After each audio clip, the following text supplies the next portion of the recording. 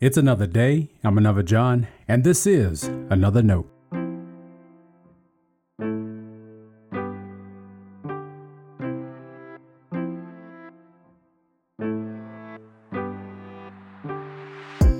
Today's edition of Another Note is titled, When You're Not Ready for a Hurricane. Our scripture reference today is 1 Kings chapter 19, verses 1 through 8. As always, may the Lord add a blessing to the reading and hearing of His holy word.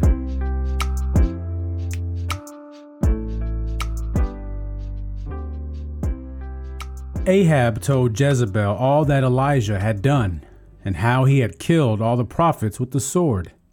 Then Jezebel sent a messenger to Elijah saying, "So may the gods do to me and more also, if I do not make your life like the life of one of them by this time tomorrow."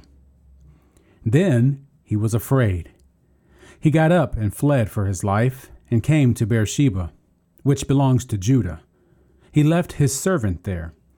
But he himself went a day's journey into the wilderness and came and sat down under a solitary broom tree. He asked that he might die. "It is enough. Now, O Lord, take away my life, for I am no better than my ancestors." Then he lay down under the broom tree and fell asleep. And suddenly an angel touched him and said to him, "Get up and eat." He looked, and there at his head was a cake baked on hot stones and a jar of water. He ate and drank and lay down again. The angel of the Lord came a second time, touched him, and said, "Get up and eat. Otherwise the journey will be too much for you." He got up and ate and drank. Then he went in the strength of that food 40 days and 40 nights to Horeb, the mount of God. This is the word of our Lord. Thanks be to God.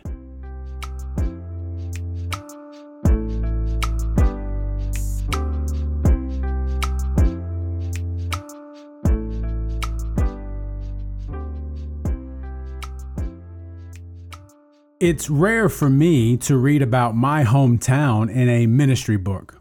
Actually, it's only happened once. It was this weekend. I've been reading a book about church discipleship. While I've read plenty of those, this is the first that centers on emotional health.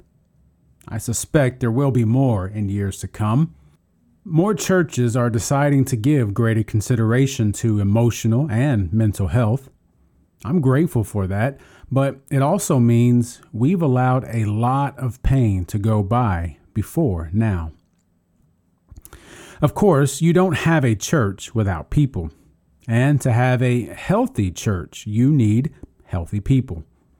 Why then would we ever think emotional health wasn't an important part of maturing in Christ? In chapter 7 of the book I'm reading, the Galveston seawall makes an appearance. Did you know people talked about building one before the Great Storm of 1900? The sentiment against the idea was that it was unnecessary. There was no need. No hurricane would ever hit the third richest city in the country. But one did. Many others have followed. The point of the chapter was to guard against such pride. Like some experts before the 1900 storm, some of us expect we'll never experience weakness or brokenness. Such hubris can't see its need for Christ. The irony is, it's even possible to portray a faith so rooted in Jesus you could never fall, never know powerlessness or vulnerability. Jesus himself may have had those feelings, other biblical figures too, but not the one who thinks storms always miss them. Such vanity only leaves us all the more susceptible, and we suffer as a result. Our churches do too. Focusing on emotional health is a form of healing and maturing. It's necessary to better understanding who we are and what keeps us from loving God and others more fully. It didn't take long for my city to decide to rebuild, and rebuild they did. Addressing mental health as a piece of discipleship allows us to let God rebuild, to heal us in ways we don't realize we need. Stay blessed. Now, before you go, let me make sure you know I love you and you are a blessing to me. Thanks for listening to another note. I hope it helps you live a life worthy of the calling you have received. Let me know if I can pray with you and help us reach others by sharing today's devotional or leaving a review wherever you listen as a podcast. And finally, make sure to check out the website at anotherjohn.com. God be with you.